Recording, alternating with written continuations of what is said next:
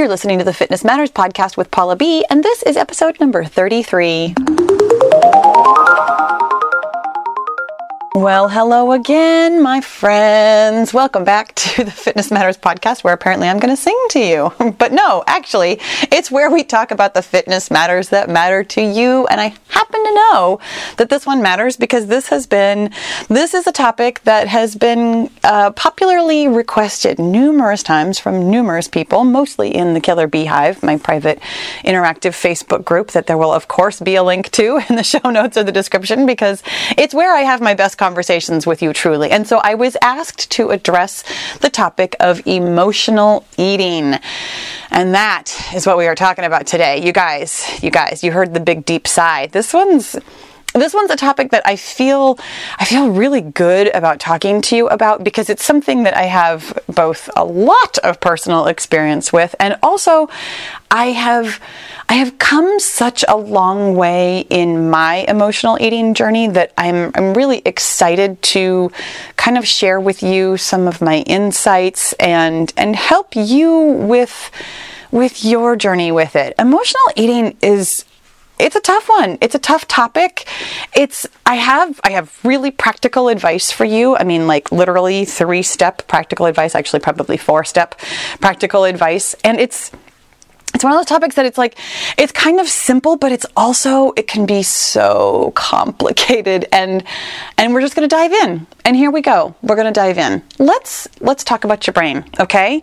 Let's talk about why we eat our emotions, and I feel like this is one of those topics that I don't really have to have too much background on. Like, I know that you know how this works. Like, you get upset about something and you head to the pantry and then you overeat and then you're upset that you overate, and it feels like such a weird reaction. It feels so out of control. Like, why in the world, when I'm having a bad day already, would I purposefully, why would I choose to make it worse by feeling bad about myself by overeating?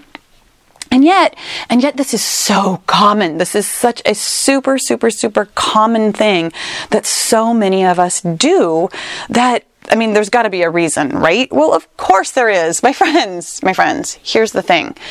We are hardwired. I mean, our brains are hardwired from many, many, many millions of years ago, when we were first created, even before we were human beings, when we were, whatever came before human beings. I don't know why I try and say these things, but we are hardwired. Our brains are supposed to, this is the way brains work. We are supposed to seek pleasure and avoid pain.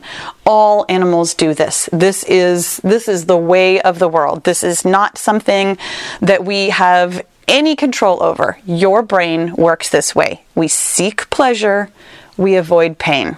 The end. And the thing is, for 99.9% of things in the world, this totally works for us. I mean, we seek to avoid, a burning sensation in our hand, and so we take our hand off the stove. We turn away from things that are scary, things that are bad for us, things that are poisonous. This is how we stayed alive way, way, way back in the day, before we had the prefrontal cortex that could overthink everything.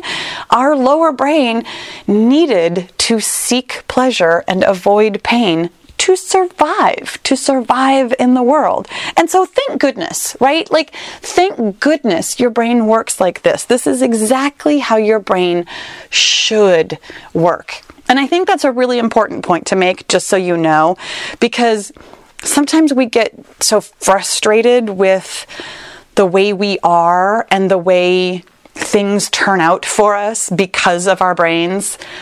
But I want you to understand that there's nothing wrong with it, that's what we are given, and therefore we need to make our best choices with what we've got. Your brain seeks pleasure and avoids pain. And also, your super impressive, amazing, fascinating, glorious brain is also really, really, really good at being efficient. Your brain, it loves to think the same things over and over. I mean, and it doesn't care what it is that you're thinking. I mean, your brain doesn't care What the thought is, your brain simply cares about being efficient. Your brain, as a biological organism, has biological imperatives, and one of them is to stay alive, of course, but the other one is to stay the same, and the third one is to get better at doing things so that it can stay the same. And what that means is that once you've had a thought that you've, maybe had a couple of times that seems to be working for you, more or less, your brain is just going to keep bringing that thought back. It's just going to keep bringing it back up again and again and again because it's super efficient at it.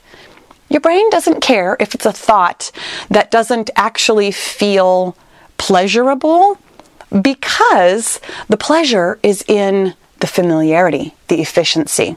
So here's what happens. So this is why emotional eating is such a double whammy in our lives. What happens is we feel because of, things happening in the world. I mean, your boss yells at you or, something breaks and you're angry or upset or whatever. Something happens and you feel something negative, some kind of a feeling that you don't like, that is painful, perhaps something like stress or sadness or anger or grief or frustration or embarrassment or fear or shame or anxiety or boredom or panic or disappointment.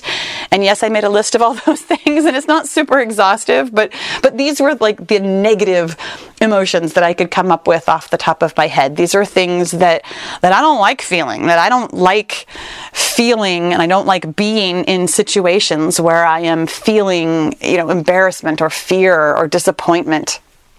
And because of the way your brain is hardwired, we seek to avoid that. This negative feeling comes up and we're like, whoa, I don't want to feel that. So I'm going to go seek something pleasurable. And here's the thing.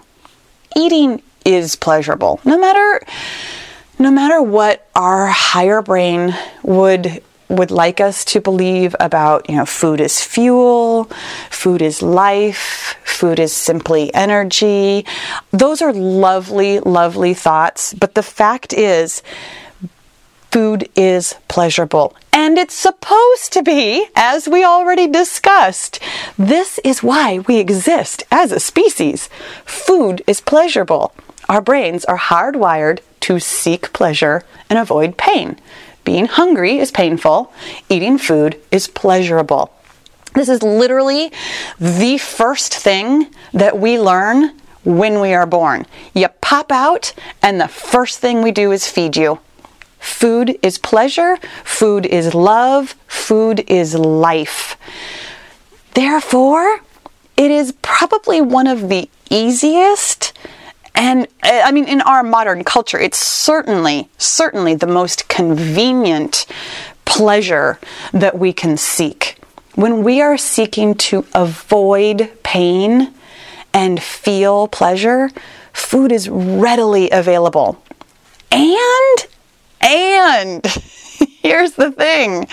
When we overeat, even though our higher brain is like so disgusted by that, so angry, so frustrated, all these what feels like negative emotions, right? We get down on ourselves and we feel so bad that we overate or that we ate instead of, dealing with whatever the situation was. But because we've done that more than one time in our lifetimes, my friends, that train of thought is also pleasurable because it's familiar. Thinking bad things about yourself and your overeating is a pleasure to your brain. Isn't that weird when you think about it like that? Because of course it doesn't feel good. After you overeat, you feel so disappointed, you feel so frustrated, you feel so angry at yourself again. And it's like we were talking about, like I felt this bad feeling and then I overate and now I still feel bad. It's like I'm kicking myself when I'm down. But to your brain, the part of your brain that is seeking pleasure and avoiding pain, thinking familiar thoughts, being efficient, is pleasurable. Your brain, as far as it's concerned, is like, man, I have done my job here today. Your brain is super happy. It's sending out all of its like happy chemicals because your brain has done the job that it's supposed to do. Isn't that crazy? And so this is actually not the number one practical step. It's going to be later, but you know me, I'm always all about the spoiler alerts. I tell you what, I have a really hard time with this. I already know where I'm going to go with this conversation, and I just want to tell you now. So I'm just going to tell you now, understanding that this is such a normal, natural process, and this is exactly the way your brain is supposed to work, and this is exactly what your brain is supposed to do. Doesn't that kind of feel like a relief? Like there's nothing wrong with you. This isn't a problem for you.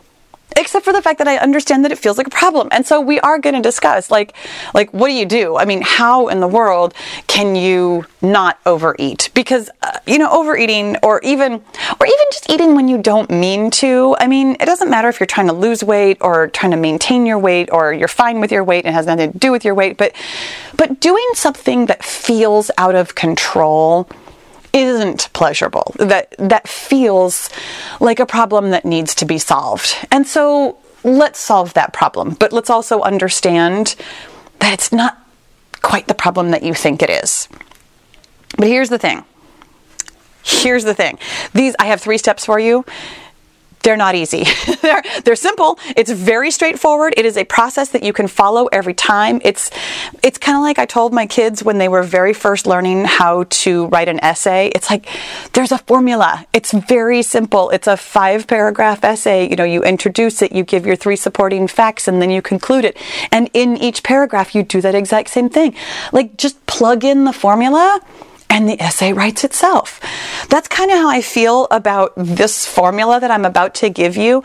You follow these steps every time, and it's incredibly simple if you can look at it scientifically. You just follow the 3 steps. But because it's emotions, and it's because it's like negative emotions, it's our scary feelings, our dark feelings we don't want to feel, it's painful things that we are actively trying to avoid in order to seek pleasure, this process can feel very difficult. But here's what it is. You feel your feelings, my friends. Rather than simply letting your brain take over and do something instinctual by seeking pleasure and avoiding the pain of your negative emotions, you need to stop and feel the negative emotions. And here's the 3 steps. You identify it, you describe it, and you let it dissipate. And it's really simple, but it's going to take some practice. It's going to take some work. The first thing, identifying it. I think most of us, and I don't know if this is actually true, I'm very emotional. I have what I would consider a broad emotional vocabulary. Like I enjoy parsing out the nuances of what I am feeling and what other people are feeling and why they're feeling it and what they might be thinking. Like I love thinking about, not always feeling, but at least thinking about my feelings. So I'm pretty good at identifying my feelings. For some people, this is a little bit harder, like putting it into words and even saying, I'm angry, I'm frustrated. Some of us, because of the way we were brought up, just shove your emotions down, don't think about them, don't talk about them. Some of us really have a difficult time saying the words or even identifying, like, what is this feeling I'm feeling? Am I angry or am I sad? They can feel kind of similar. So even though I'm calling it step 1, it's not super important that you have the exact right label on your feelings. Really, in a broader sense, recognize that you are feeling something. Recognize that you are having a negative emotion. Identifying it as an emotion and as something that is painful or difficult or negative or bad or whatever word you want to put on it. Identifying it is step 1, because so often we don't even notice it. So often we actually just kind of skip this part and go straight to the pantry. But we also sometimes notice that something, bad happened or whatever. It kind of depends on the actual situation. Identifying that you are feeling a feeling is step one. Number two is to describe it. And this doesn't have to take a long time, but the reason you're doing this is to get in touch with what the emotion is doing in your body. Here's the thing about feelings. I know we give them great power. I mean, when you feel something, it feels so big. It feels like it's almost outside of your body. It feels gigantic and uncontrollable sometimes. But all feelings, good feelings, bad feelings, neutral feelings, all feelings are actually physical sensations. They are vibrations inside your body. Feelings are not outside of you. Feelings are not painful in the sense of they can't actually hurt you. Feelings are vibrations. And so the reason we describe it, honestly, is to get a little bit kind of clinical and analytical about it. Like, what does this feel like in my body right now? Well, my chest feels tight and I'm having a difficult time breathing and my heart is beating really fast and I feel like my skin is kind of tingling and I'm a little bit buzzing and my brain feels like it's kind of wrinkling and my stomach feels like it's clenching. When you start using language on your feelings, you are able to take a step back from them and not entirely detach, but get a little bit of detachment from them. And it is actually, it's this is a theory on my part, just so you know. It's kind of moving the feeling from your lower brain, which can only feel things, up into your higher brain, which uses language to describe something. Therefore, it gives you a little bit of perspective and space away from the feeling to be in your head and using your language. So, again, you don't have to spend a ton of time on this, but describing your feelings will help you take a little bit of space from them. And then here's the important part that so many of us don't realize. Your feeling will dissipate. We talked about this last week, and I've talked about it a couple of times now. And again, I'm going to refer you to Mel Robbins, who I love so much. But she talks about how feelings can only last for 90 seconds. And I know that you know this, and I know this, but sometimes I have to remind myself of this, that our brains can't really hang on to anything for a very long time, and our bodies can't do something for a very long time. When you feel a feeling, it naturally dissipates on its own because your adrenaline only lasts so long. The hormones that are creating that buzzing feeling, the heart pumping, the heavy breathing, they're not meant to. I mean, they physically do not sustain themselves for a long amount of time. And you know this when you slam on your brakes because you've almost hit a deer or something, and you feel that panic, that rush, and your heart is pounding, and then your fight or flight, your adrenaline, it leaves you. Feelings are like that. Now, here's why we think that feelings will last longer. Here's what happens. We covered this last week. Your thoughts create feelings. And we already know that your thoughts get super efficient. When you think, my boss, he was so mean to me, he said that mean thing, you're recreating the feeling every time you think the thought. And you're going to have to notice it every time. When you let the feeling dissipate, but then your brain comes back around to that thought again of, he's such a jerk, he did me wrong, I'm so angry, this was a situation I had nothing to do with, I'm so frustrated. You're going to have to identify it, describe it, and let it dissipate. Now, the kind of hidden step 4 is to pay attention to those thoughts that are creating the feelings. And that is something that you can have some control over also. It's kind of its own separate process though, which is why I'm not really talking about it a lot today, because there are a couple of different thoughts that you might want to think in this scenario. Generally speaking, the thought that I love to think in almost all scenarios is, I forgive and I let go.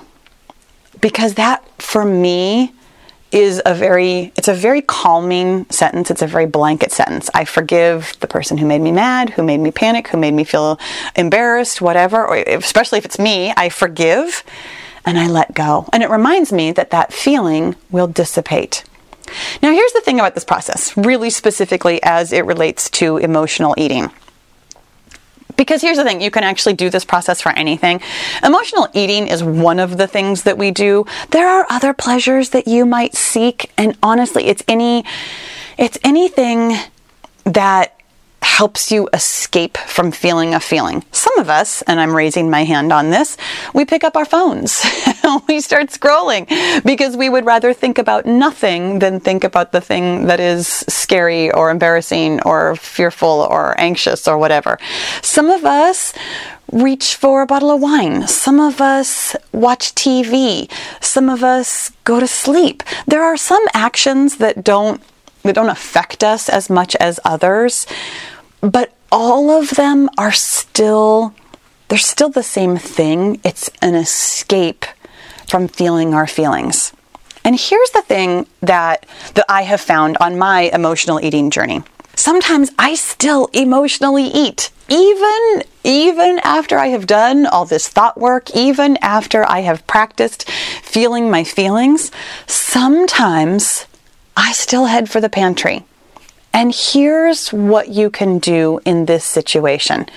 You can still follow these 3 steps.